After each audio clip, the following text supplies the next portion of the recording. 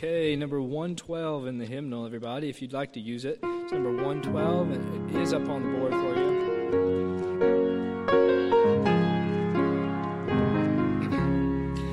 Up Calvary's mountain, one dreadful morn, walked Christ my Savior, weary and worn, facing for sinners death on the cross, that he might save them from endless loss. Blessed Redeemer, precious Redeemer, seems now I see him on Calvary's tree, wounded and bleeding, for sinners pleading, blind and unheeding, dying for me. Father, forgive them, thus did he pray, even while lifeblood flowed fast away, praying for sinners while in such woe. No one but Jesus ever loved so.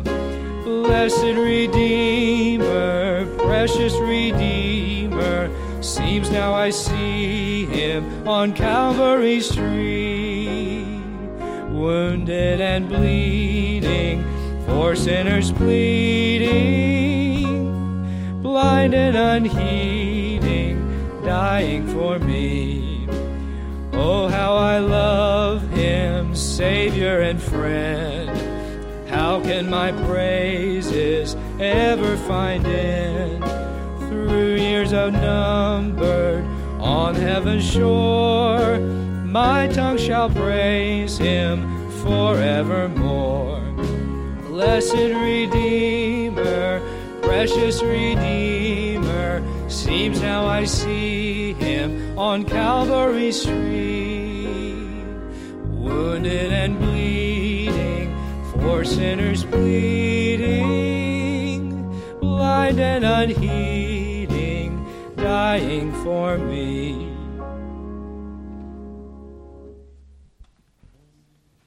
All right, well, you think you guys can stand up? I think you might have to do some more standing in a little bit, but if you're able to stand up with me. This is one of those stand-up praise songs. I don't know any that are not stand-up praise songs, though. All right.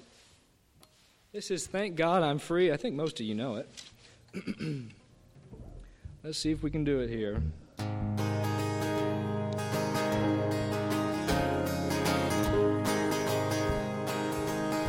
For a long time I've traveled down a long, lonely road.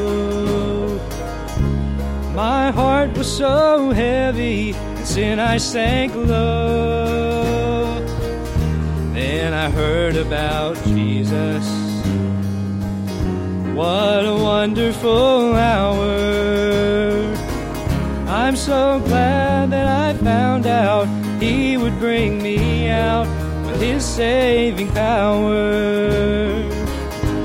Thank God I am free, free, free from this world of sin. I'm washed in the blood of Jesus. I've been born again. Hallelujah, I'm saved, saved, saved by his wonderful grace. I'm so glad that I found out he would bring me out and show me the way.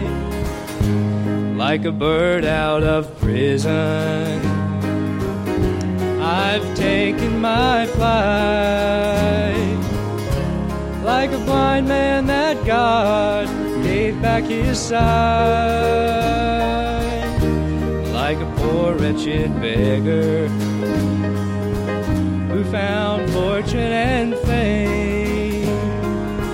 I'm so glad that I found out he would bring me out with his holy name. Thank God I am free, free, free from this world of sin.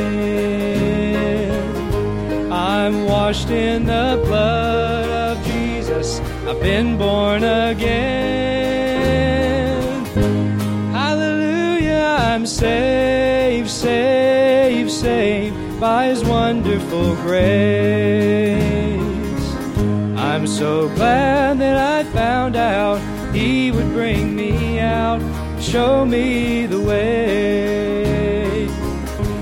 Thank God I am free, free, free. Let's do it without a world of sin. Let's do it without the instruments. I'm washed in the blood of Jesus. I've been born again. Hallelujah, I'm saved, saved, saved by His wonderful grace. I'm so glad that I found out He would bring me out and show me the way. I'm so glad that I found out He would bring me out and show me the way. Amen. All right. Well, I tell you what, if you all can remain standing, I'll let Brother Bill and Miss Lynn decide what they're going to do.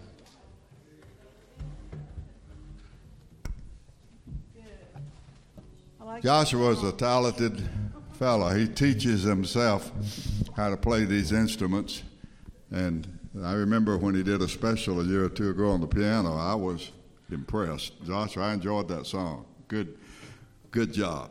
All right, we're going to invite you to sing a hymn with us called Beulah Land. I think it's going to be up on the board. I want to see a smile on your face, okay? Some of y'all look like you just buried your last loved one. Come on. Come on, you're in the house of God. Ready? I'll shut up. Far away the noise of strife upon my ear is falling. Then I know the sins of earth is set on every hand. Doubt and fear and things of earth in vain to me are calling. None of these shall move me from Beulah land. I'm living on the mountain underneath the cloudless sky. I'm drinking at the fountain that never shall run dry. Oh yes, I'm feasting on the manna from a bountiful supply, for I am dwelling in Beulah land. Far below the storm without upon the world is beating. Sons of men in battle long the enemy withstand. Dying from high within the castle of God's word retreating. Nothing then can move me.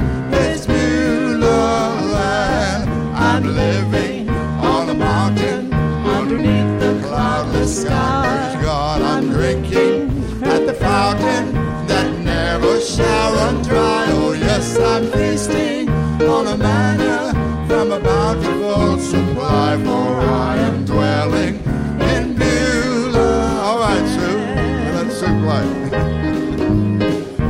Give Sue some help.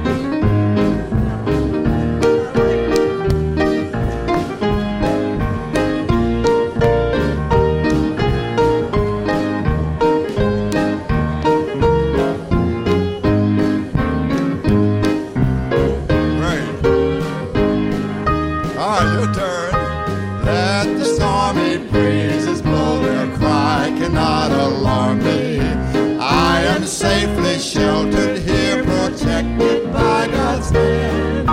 Here the sun is always shining, here nothing can harm me, and nothing can harm me in Beulah land. I'm living on the mountain underneath the cloudless sky. Praise God, I'm drinking at the fountain that never shall run dry. Oh yes, I'm feasting on the manna from a bountiful supply. Oh, I am dwelling in Beulah land. One more here.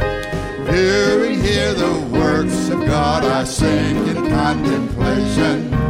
Hearing now His blessed voice, I see the way He planned. Dwelling in the Spirit, here I learn of full salvation. Gladly will I tarry in Beulah land. underneath praise the God. cloudless sky. Praise God. I'm drinking at the fountain that never shall run dry. Oh yes, I'm feasting on a manna from a bountiful supply. For I am dwelling in Beulah land. Sing the last long. For I am dwelling in Beulah land. Fine, you may be seated.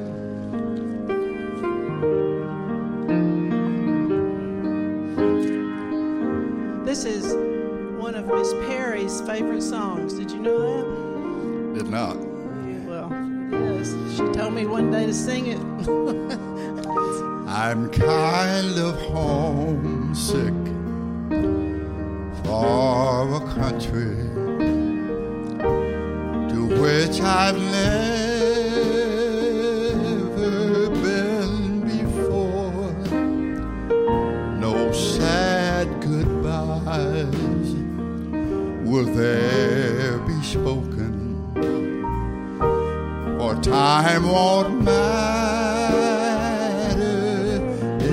anymore. Sing it with us. Beulah land, I'm longing for you, and someday on thee I'll stand. There my home shall be eternal. Beulah land, sweet Beulah land. I'm looking now just across the river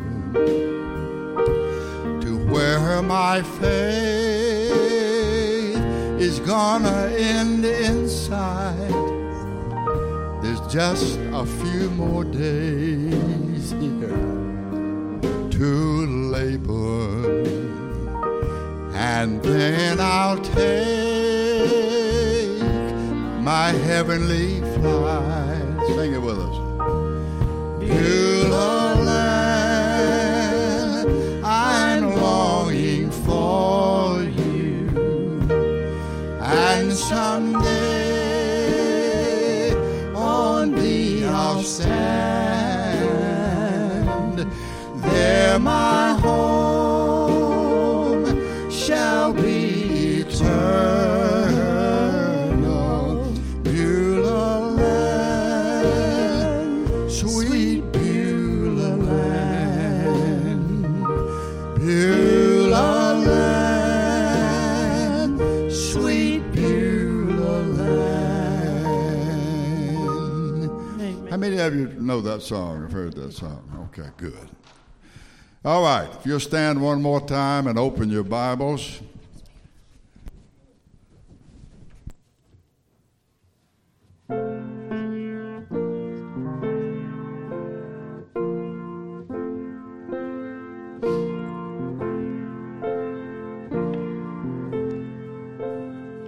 What we like to do here is ask the Lord's blessings on what we're about to study in His holy word.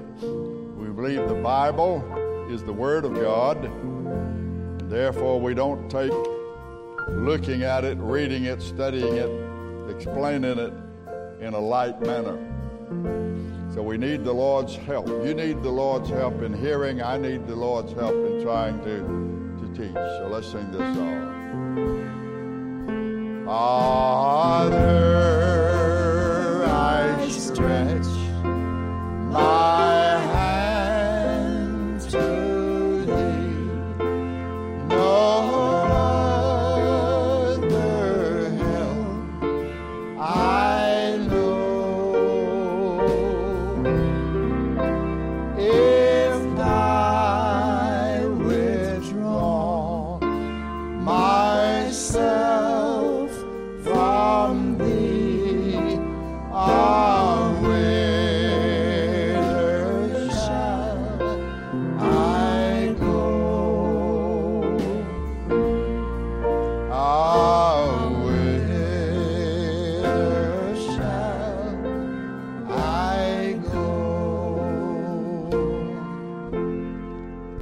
I'm going to read a verse from Genesis chapter 39. Joseph's master, this verse 20, Genesis 39, verse 20. Joseph's master took him and put him into the prison, a place where the king's prisoners were bound, and he was there in the prison. But the Lord was with Joseph and showed him mercy and gave him favor in the sight of the keeper of the prison. May the Lord add his blessings to the reading of his word, and let God's people say, praise the Lord, and you may be seated. Joseph, today we're going to talk about the suffering of Joseph. I called it part 2. I kind of introduced it last week, and we're going to look at that today, maybe next week. I'd like to get through with it today, but we'll just see how we get along here. Joseph is a type of our Savior. He was hated of his brothers, and so was Jesus.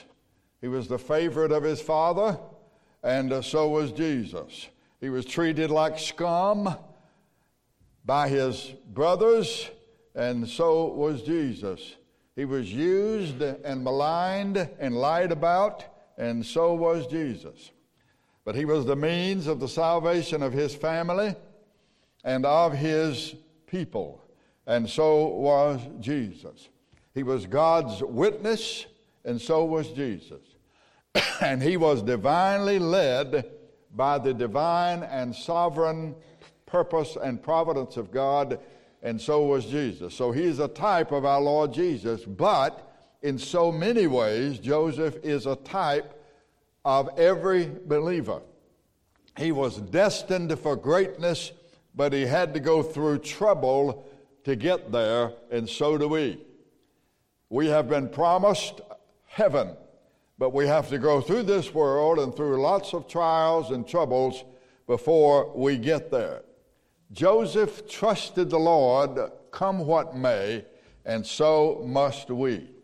He had to go through a lot of trial, a lot of trouble, a lot of suffering, and so must we. We come into this world through suffering.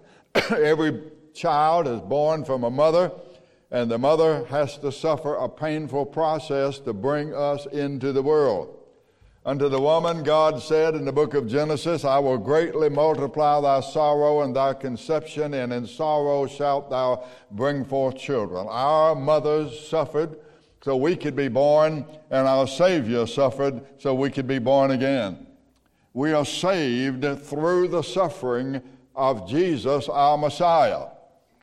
Now, in our last study, we learned 2 major lessons, and I'm going to repeat them for you this morning. Number 1, the Lord utilizes suffering to accomplish good things in this world, and all of them contribute to his eternal plan and purpose. Number 2, the redeemed children of God, just because we are redeemed, we are not exempt from the sufferings that plague all human beings in general, unless the Lord makes a special exception to serve his purpose. So all of life is in some way related to some sort of suffering. All of us are subject to disease, we're all subject to sickness, and we're all subject to death. I think Hank Williams had it right. He said, you're not going to get out of this world alive. Now the question to be asked in this study is why? Why does the Lord allow his children to suffer? Joseph suffered, but it wasn't because he caused it. Our Savior suffered. It wasn't because he did anything to cause it. But someone may ask, we all have asked this question, why does this happen to me? Why did this happen to me? Why am I going through this? Well, if you ask me that question, Bill, why is this happening to me? I answer that with 3 points. Number 1, I can't know why something happened to you because I don't have all the facts. Did you do something or not do something? Did someone else do something or not do something? Can't answer the question. Don't have all the facts. Number 2, in the second place, you can't answer the question because the Bible says our hearts are deceitful. And the deception begins with us. Every man does that which is right in his own eyes. And even if we're believers, we tend to justify ourselves. It's almost impossible to be objective about ourselves, to get outside of ourselves and look at ourselves, to see ourselves as we really are. And in the third place, and I'd like for you to turn in your Bibles to Luke chapter 13. If you're here and you don't have a Bible, maybe you'll find one in the pew in front of you. We need to order some extra Bibles here, brothers, and make sure we got plenty of Bibles throughout these pews. The Gospel of Luke in the New Testament, chapter 13. Luke's Gospel, chapter 13. And this is the third answer I'd give you. The first answer I gave you was, I can't tell you why things happen to you because I don't have all the facts. The second answer I gave you is I don't think you can really know why it all happened to you because you have a deceitful heart and so do I. And in the third place, the cause cannot always be determined. The cause of our trouble and our trial cannot always be determined. Now in Luke chapter 13, we're going to read about a little incident. The disciples of the Lord Jesus Christ heard about a situation involving some Galileans who were killed by Pilate while they were offering sacrifices. If you look at verse 2? Luke chapter 13, verse 2, read verse 1. There were present at that season some that told him of the Galileans whose blood Pilate had mingled with their sacrifices. Translation, they were killed while they were worshiping by Pilate. And Jesus said unto them, do you suppose that these Galileans were sinners above all the Galileans because they suffered such things? I tell you no. But except you repent, you shall all likewise perish. Repent means to change your mind. Your heart is changed, your mind is changed, your life is changed. You go the other way. Are those 18, verse 14, those 18 upon whom the tower of Siloam fell, and it murdered them, it killed them all, do you think they were sinners? The reason they suffered such a tragic death, excuse me for coughing, but I don't have any water up here, but we'll get some another time. I won't worry about it today. Do you suppose that these people upon whom this tower fell, that the reason that happened to them is because they were great sinners? Well, Jesus said, no, that's not why. Now, I want to point out to you that Jesus did not say there was not a cause. He just said that it wasn't because they were great sinners. The Bible tells us in the book of Proverbs, the curse causeless shall not come. And what does that mean? It means the curse doesn't come without a cause. It means everything has a cause and an effect. So Jesus didn't say there wasn't a cause. He just said the cause was not because they were great sinners. Suppose they were good people. Suppose they were godly people, and that happened to them. The idea is this: we can only weigh things by the Word of God. When we ask, why does this happen? Why have Christians suffered? We can only answer that question from the Word of God. And I want to remind you that when you are praying to the Lord, you're talking to Him, and when you're reading His Word, He is talking to you. Now, here's the bottom line.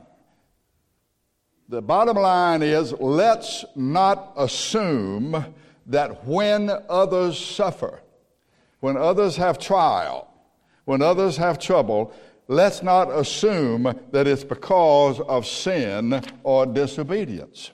You remember that's what Job's 3 friends said when they came to visit Job. They were so stunned, the Bible says, they just sat there speechless for 7 days. And then they began to say, basically, I'll give you the bottom line to it, they began to say, Job, what in the world did you do for all of this to happen to you? You've lost everything. You've lost your children, you've lost your money, you've lost your livestock, you've lost everything. What did you do? Go ahead, fess it up now. Tell us what you did. And what was the result of all of that in the book of Job? Well, the result was the Lord justified Job and he condemned the judgment of his friends. In fact, he said, unless Job prays for you, I'm going to take you out. That's exactly what he said. Did you know that it is written in the scripture that many people who saw our Lord Jesus Christ and all the sufferings that he went through, including his crucifixion, that they came to the conclusion this must have been a really bad and sinful man to suffer things like this? And what about Joseph? We've been looking at Joseph now for 26, 27 studies. What about the sufferings of Joseph? What did he do? Well, his sufferings are not caused because he had sinned, just like the sufferings of our Lord were not caused for his own sins, but for the sins of others. And Joseph is suffering because of his brothers who envied him, who sold him into slavery. So come back to the question, why do we suffer? Why do we have trouble? Why did this happen to me, we often say. So what we're going to do is consult the Word of God, and I do hope you have the Bible today, because normally I don't ask you to turn to a lot of passages, but I'm going to today, and we'll see how far along we get. But before we look at the next passage of Scripture, I want to prepare you by reminding you that according to the Word of God, we really, I think you'll be able to understand what I'm saying, we really cannot comfort others when they suffer. We can empathize with them. We can sympathize with them. We can say, I'll be praying for you. If you need me, let me know. But only God can comfort them. Now, if you want to write this passage down, or you can turn to it, it's 2 Corinthians chapter 1. It's right here in the New Testament. 2 Corinthians chapter 1. I can just quote it to you, but I'm going to give you time to check over to that passage. 2 Corinthians, that's 1 Corinthians, that's 2 Corinthians, chapter 1. And this is what Paul says here. Let me see if I have the right passage. I'm checking it out here. I've got the scripture, but I don't think I have the right passage, but here's what we'll do. Let's go down to verse 3. I do have the right passage. Verse 3. Blessed be the God, even the Father of our Lord Jesus Christ, the Father of mercies and the God of all comfort. Now watch this now. Who comforts us in all of our tribulation, that we may be able to comfort them which are in any trouble by the comfort wherewith we ourselves are comforted of God. Paul says this. First of all, he says only the Lord can comfort. And this means that what little comfort we can give people will only be effective if it is His comfort, if it is the same comfort with which we ourselves are comforted by Him. He says He helps us in all of our troubles so that we are able to help others who have all kinds of troubles using the same help that we ourselves have received from God because of our troubles. And so we are allowed to suffer trial and trouble.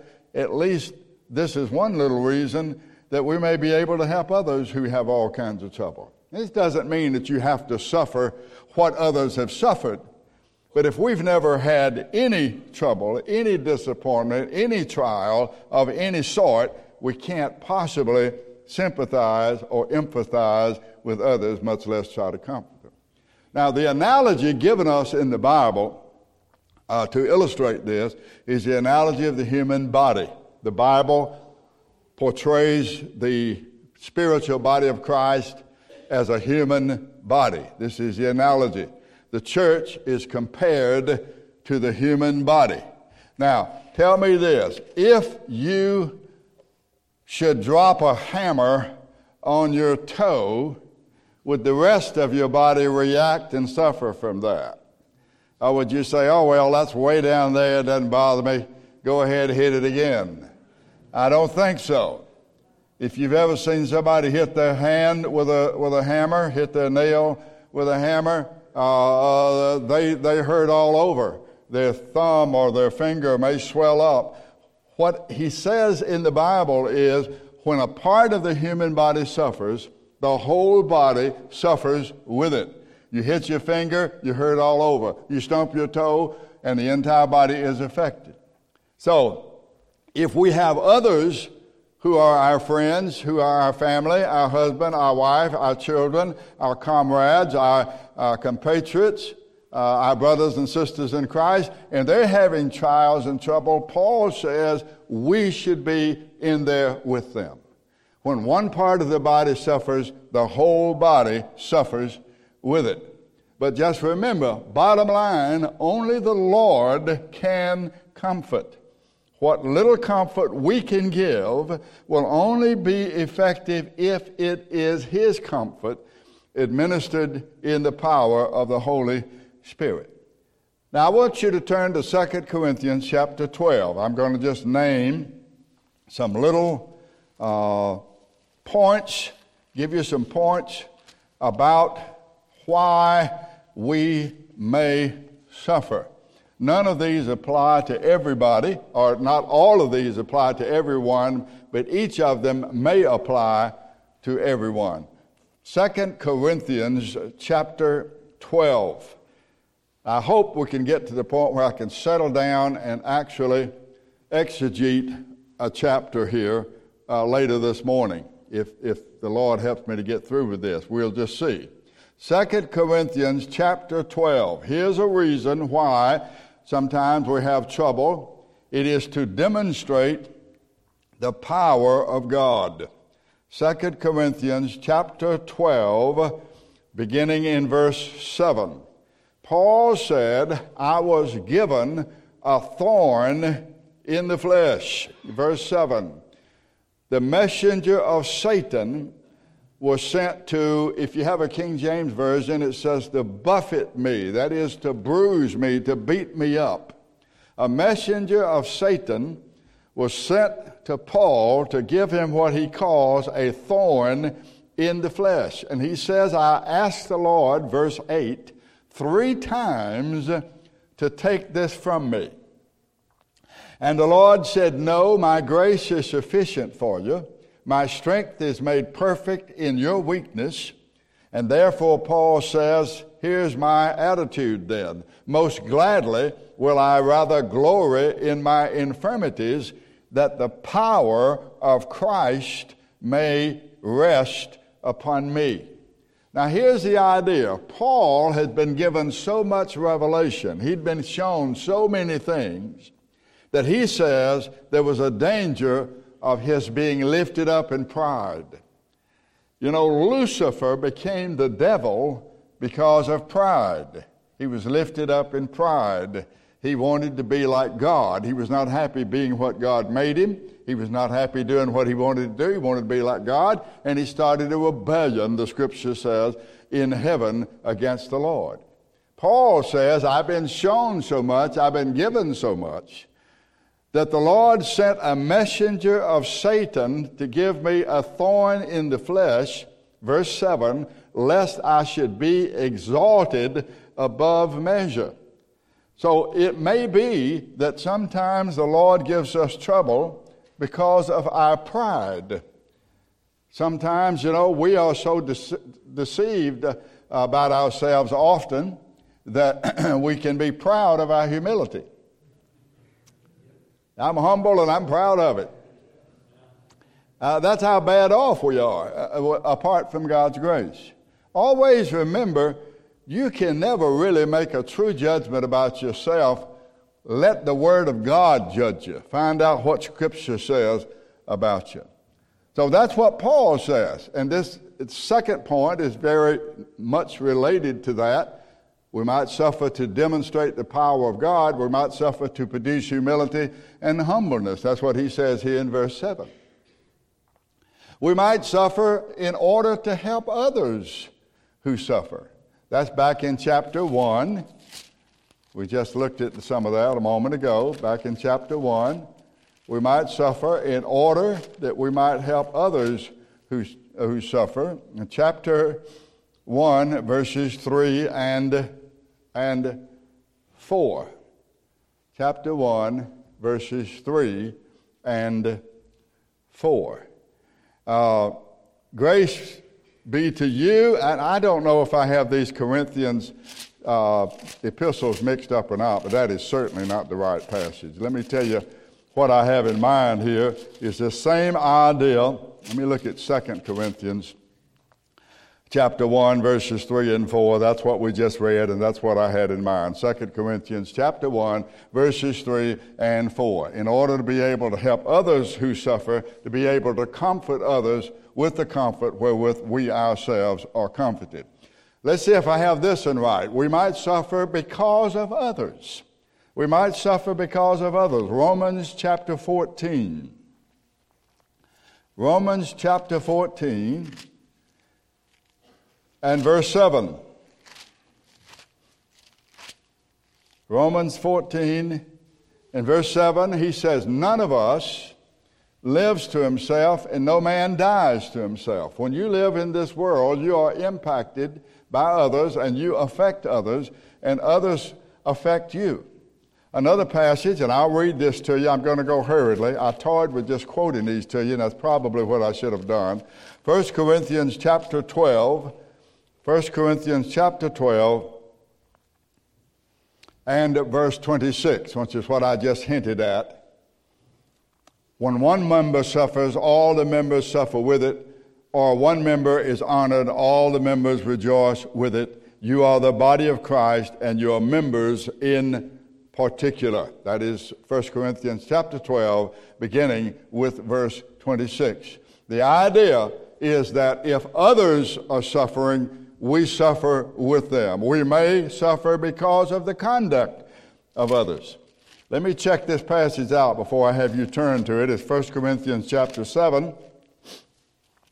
1 Corinthians chapter 7, where Paul talks about husbands and wives.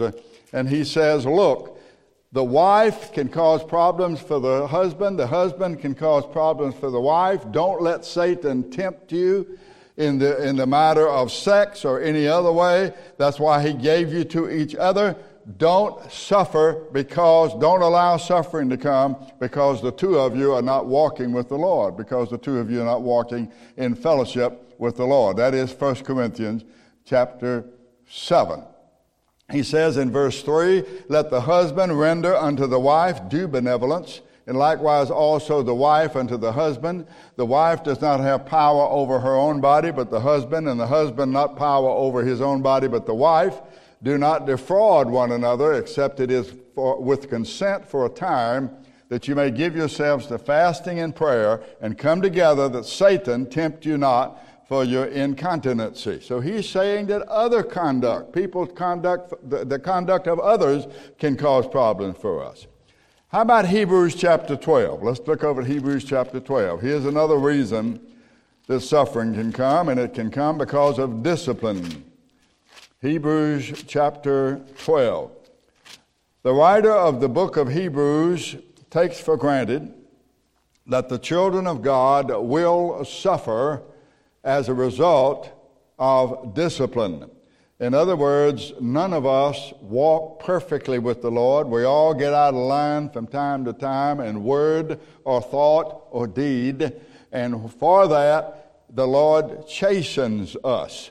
This is what he says. He's writing to these people, called the book of Hebrews, who had confessed the Lord Jesus Christ, but now many of them are going back into Judaism. They're backing up. They're going backwards, and they're leaving their profession of faith. And so he says, look, we're surrounded with a big cloud of witnesses. Verse 1, all of the saints of God who've gone before us, and they're like a cheering section, cheering us on to run with patience the race that is set before us. That's verse 1. Verse 2, Hebrews chapter 12, keep your eyes fixed on Jesus. He's the author and finisher of your faith. Not looking at yourself or where you've gone or how much you've accomplished, but keep your eyes on Christ, who for the joy that was set before him endured the cross. He despised the shame. He sat down at the right hand of the throne of God. He says, Jesus endured all kinds of problems, verses 3 and following, that cost him his life. You haven't resisted yet unto blood, striving against sin, verse 4. Then he says this in verse 5, you've forgotten the exhortation that speaks unto you as unto children. He's addressing them as children of God. My son or my daughter, do not despise the chastening of the Lord. Don't faint when you are rebuked of him. For whom the Lord loves, he chastens, and he scourges every son whom he receives. If you endure chastening, God deals with you as with sons. For what son is he whom the Father does not chasten? But if you are without chastisement, all of us are partakers of that, then are you illegitimates and you are not sons. So what he's saying is this. He's saying that the troubles that you experience in your life, he looks at as the chastening hand of God. The trouble that you have, when you get sick or you get ill, more than likely you think more about your mortality. You think about your life. You're reminded of the fact that you're not going to be here forever. You're reminded of the fact that your life is limited, that you're getting older, that you're having this, that, and the other. All of these people that have passed away, many of my friends have passed away because of the coronavirus. And it looks like there's going to be more of that coming. I don't know if you heard about it this morning. We're going to have some other troubles probably in this world. Some of you won't be here when it all happens, but some of you young people will be. I don't know if you heard about the announcement that slipped out accidentally on purpose from the United Nations concerning what they're calling globalism. They're saying that they have what they call a shadow plan that should be fulfilled by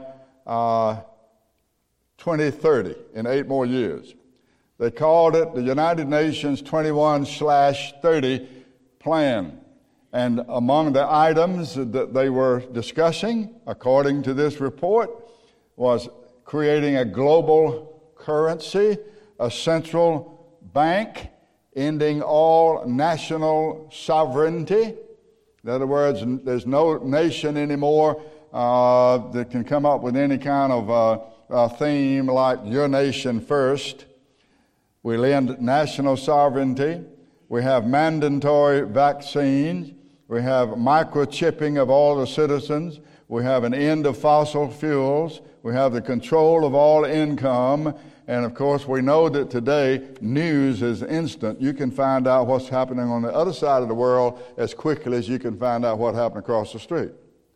If those things come to pass, and you know me, if those of you who have been here a while, I'm not a big eschatological guy. I'm not a big prophecy fellow. I just live my life one day at a time, leave it in the Lord's hands, whatever he's going to do. But the fact is that there are people who are thinking this way. So what I'm saying is, other than the regular troubles, what are we going to do if all of a sudden you do like my grandfather did? My granddad went down to the bank to collect his money in 1929, and there was a chain on the door of the bank with a lock on it, and he lost every dime he had. He couldn't get into the bank to get his money. He had invested heavily in what they call cotton futures. He was a farmer, raised cotton, corn, and peanuts. Went down to the bank, lock on the door, chain on the door, drastically changed his life, drastically changed his future. What are we going to do if something happens like that to us? What we're going to do is we're going to trust the Lord. We're going to look unto Jesus, the author and finisher of our faith. We're going to run with patience the race that is set before us by the grace of God. The Lord uses all of these things to get our attention, to cause us to be looking to him. Another reason people might suffer was for the glory of God. You remember the story I told you about Lazarus in John chapter 11? Jesus said of Lazarus, this sickness is not unto death, but that the Son of God might be glorified thereby. He said, I'm glad for your sakes I wasn't there. All of you know the story of Lazarus. Lazarus was a friend of Jesus. He was the brother of Martha and Mary. And he got sick, and when they sent word to Jesus, your friend Lazarus is sick, the one you love is sick, the Bible says Jesus stayed where he was, and where he didn't rush over there to heal him. He stayed where he was, and he let him die. And then when he got there, he said, I'm glad that for your sakes I was not there, to the intent that you might believe that I am the Messiah and that I have come. So Lazarus suffered and died. I don't know what kind of disease he had, but he suffered and died for the glory of God. How about the rich man that's in Luke chapter 16? You know the story about the rich man and Lazarus? The Bible says there that Lazarus suffered in his lifetime. He didn't have adequate food. He had sores on his body. The dogs came and licked the sores that he had. He had nothing. He was bone dry. He was poverty-stricken. But when he passed away, because he was a believer, not because he was poor, he was called up into heaven. And he went to be with the Lord. The rich man who had everything opened his eyes in hell. What is the idea there behind that story? The idea is that Lazarus teaches us to trust the Lord no matter what our status in life is. What about Job? I believe the underlying theme of the book of Job, who suffered all of those things, is this: God's people will trust him regardless of threat of punishment or promise of reward. We love the Lord because he loves us. That's why we love him, not to get things from him. And when I look at TV today, I don't mind telling you, I am horrified at what I see some of these guys preaching and teaching. I'm not doing a good job this morning, but at least I'm trying to open up God's Word to you instead of just telling you that you can have this and have that and have the other by walking with Jesus. Why do we suffer? We suffer for discipline. We suffer to glorify the Lord. We suffer to illustrate doctrine or divine truth. Why did the Apostle Paul suffer all he suffered? Why was he in shipwreck a day and a night? Why was he beaten several times and left for dead? Why was he stoned? Well, Paul is an illustration to us of how we need to keep on looking to the Lord, serving the Lord, and how the Lord can preserve you through all of these problems. What about Hosea? Have you ever read the book of Hosea? Years ago, I taught through that book verse by verse. Hosea, the Lord called him and said, I want you to go and marry a woman that's a prostitute. And he married her, and they had some children, and she ran off, and she got herself in such trouble that Hosea had to go back later. She was on the slave market. He went to the slave market and bid for her and brought her back and brought her home and said, now you're going to stay here with me the rest of your days. What's the purpose behind that? The Lord said to Hosea, you are an illustration of my love for the children of Israel. Then I called them, and I blessed them, and I used them, and they ran off with other nations, and they ran off after other gods, and they ran off after other things in this world. The Lord uses suffering to illustrate divine truth. What about to learn obedience? Let me show you a passage here in Hebrews chapter 5. If you turn to that, book of Hebrews chapter 5. You realize that our Lord Jesus Christ was God in the flesh. According to John's Gospel, chapter 1, and other passages of Scripture, in the beginning was the Word was with God, the Word was God, the same was in the beginning with God. All things were made by Him, without Him was nothing made that was made, and the Word that was God became flesh. So our Lord Jesus Christ was God. At the same time, our Lord Jesus Christ was man. He was fully man. He fell asleep on the boat because he was tired. Then he got up and he rebuked the winds and the seas, and the wind died down and the storm went away. He's God and man in one person. He's the God-man. Well, here's what we read in Hebrews chapter 5 about trouble being used by the Lord to teach us obedience. Hebrews chapter 5, it says in verse 8 or in verse 7 of our Lord Jesus Christ, who in the days of his flesh, when he had offered up prayers and supplications with strong crying and tears unto him that was able to save him from death, he was heard in that he feared. Though he were a son, yet he learned obedience by the things which he suffered. And being made perfect, that is complete, he became the author of eternal salvation unto all them that obey him. The Lord Jesus Christ learned as a human being how to suffer and how to obey the Father in spite and through the sufferings. We read in Philippians chapter 2 that Jesus, being found in fashion as a man, humbled himself and became obedient unto death, even the death of the cross. This is a great mystery. But it does tell us that even our Lord Jesus Christ was subject to suffering, and he learned obedience as a human being through that suffering. Another reason we suffer is to develop strength and to prove faith. We can go all the way through the Scripture on that one. How do you know that Abraham believed God? You know by looking at his life. How do you know that Noah believed God? Because he got a hammer and nails and got his boys together and said, we're going to build a boat. There's a flood coming. How do we know Daniel believed God?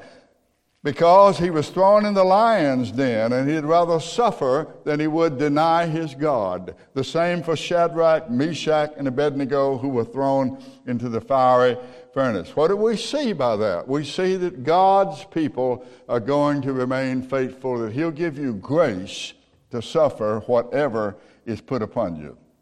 There has no temptation taken you but such as is common to man, and the Lord will, with the suffering, with the temptation, with the trial, he will either give you a way out or he will give you grace to bear it. It's a witness for Christ when you suffer and you remain faithful to him. Stephen, Acts chapter 6 and chapter 7, all the apostles except John died for their witness. Now, let's just begin just a moment, the 2 Corinthians chapter 4. I can see that I won't have the time to develop this today, but let's just look at this. 2 Corinthians chapter 4. So here are some of the reasons that we suffer. Suffering can enable us to be a witness for Christ. It can demonstrate the power of God. It can manifest the fruits of the Spirit. It can be to help others who suffer. We can suffer because of others.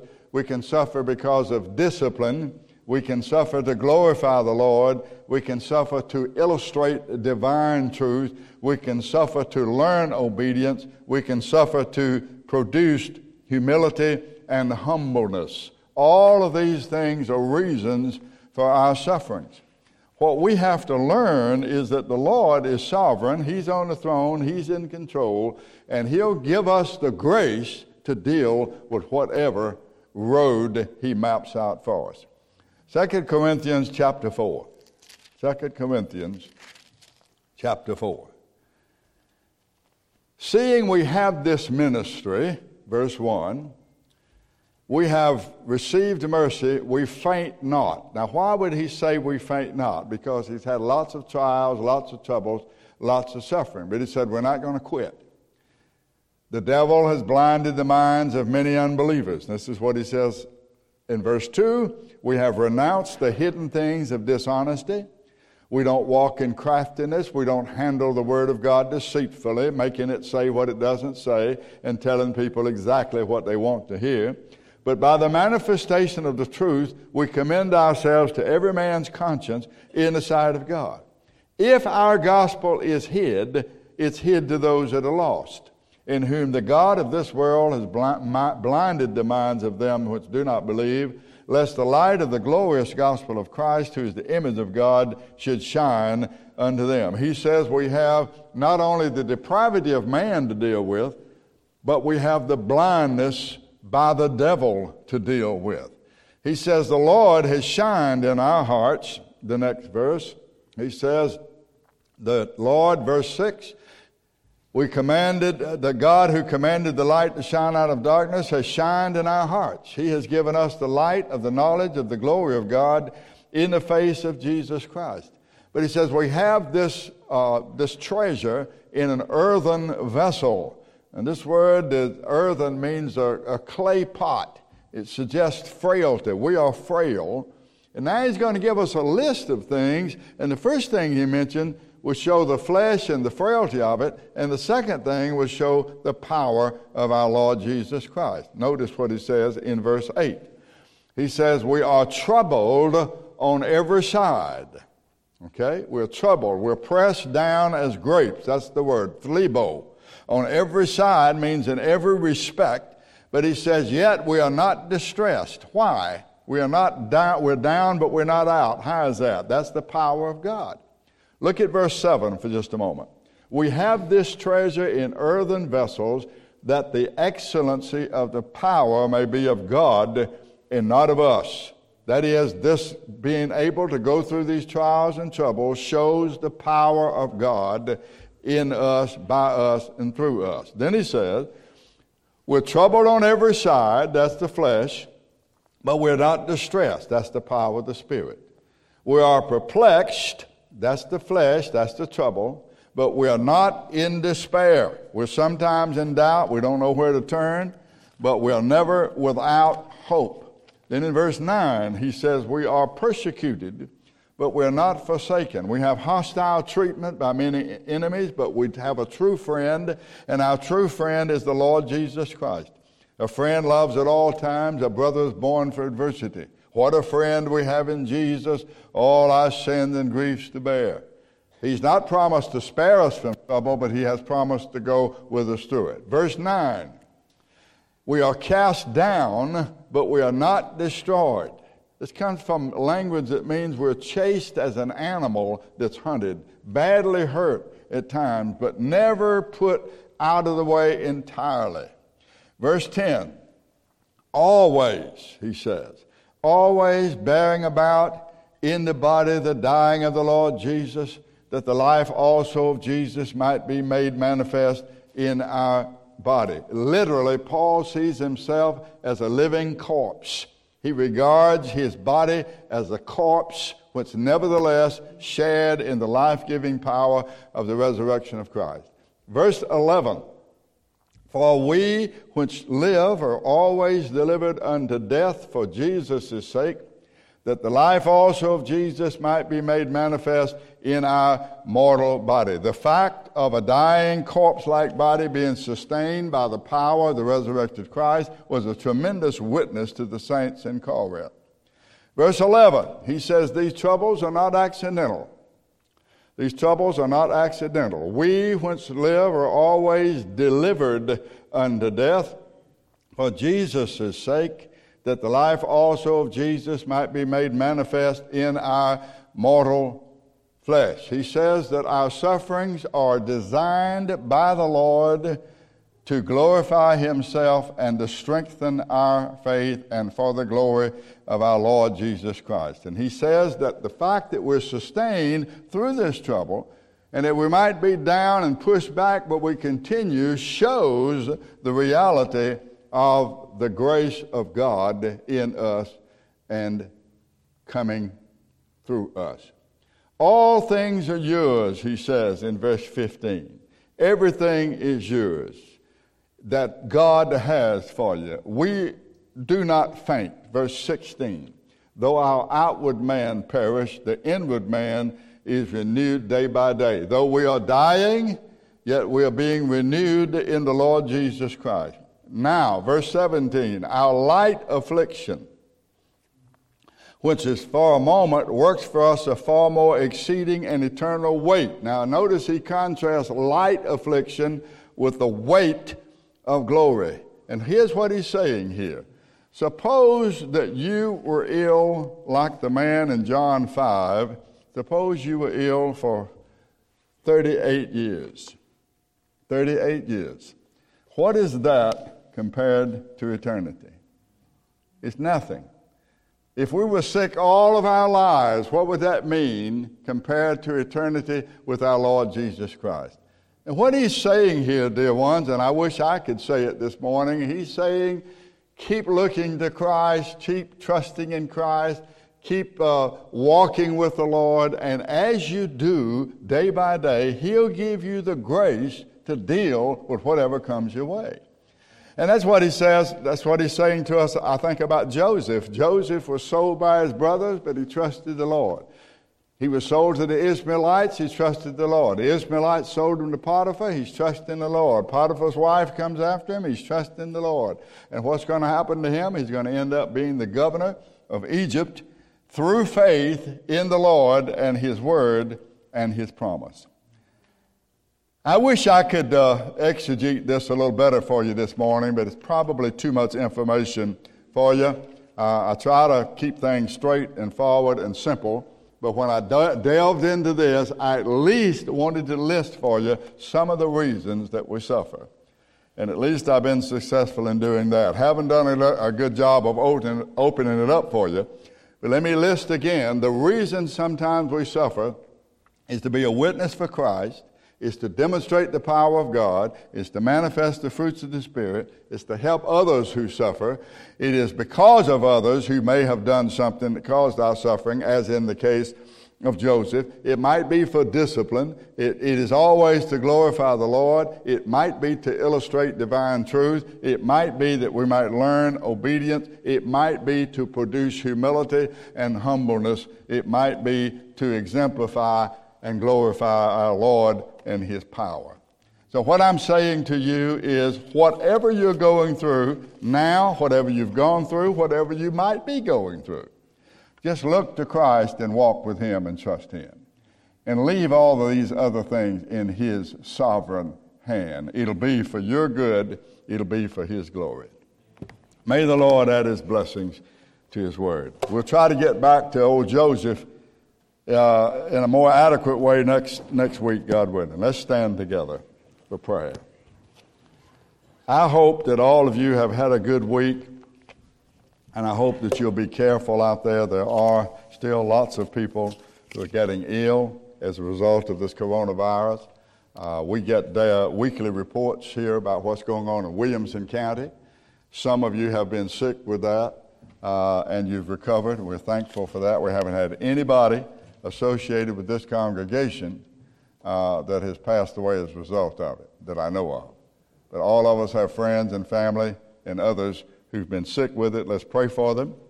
Let's let them know that we love them. Let's let them know that the Lord's grace is sufficient. And perhaps the reason they're going through it is as a witness to other people, as I've tried to show you this morning.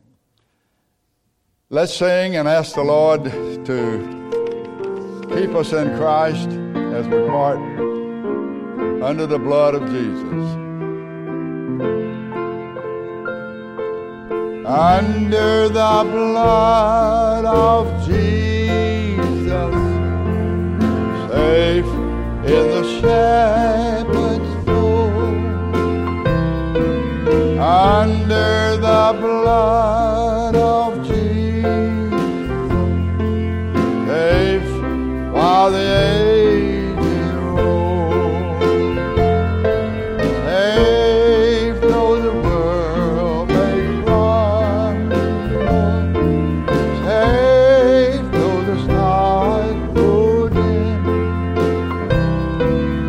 under the blood of Jesus, I am secure in him. Father, I call upon you in the mighty, matchless name of our Lord Jesus Christ, who loved us and gave himself for us. Father, we do not know the whys and wherefores of life. We know that you love us. We know that you've given your Son for us. We've given your Holy Spirit to guide us and to teach us and to correct us. And I pray, Father, that you'll help us to trust you in every conceivable situation, that we might seek first the Lord and his glory. I pray, Father, that you will enable us to trust in the blood of the Lord Jesus Christ, which is our great salvation. We plead the blood of Christ to cover us. We pray that the Spirit of Christ will lead us, and we pray that the glory of Christ will be our reason for living. Now I pray that you'll bless us as we part from this place today, and that you'll protect us this week, guiding us to do that which is according to your will. And we ask it in the name of the Lord Jesus Christ, and we ask it for his sake. Amen.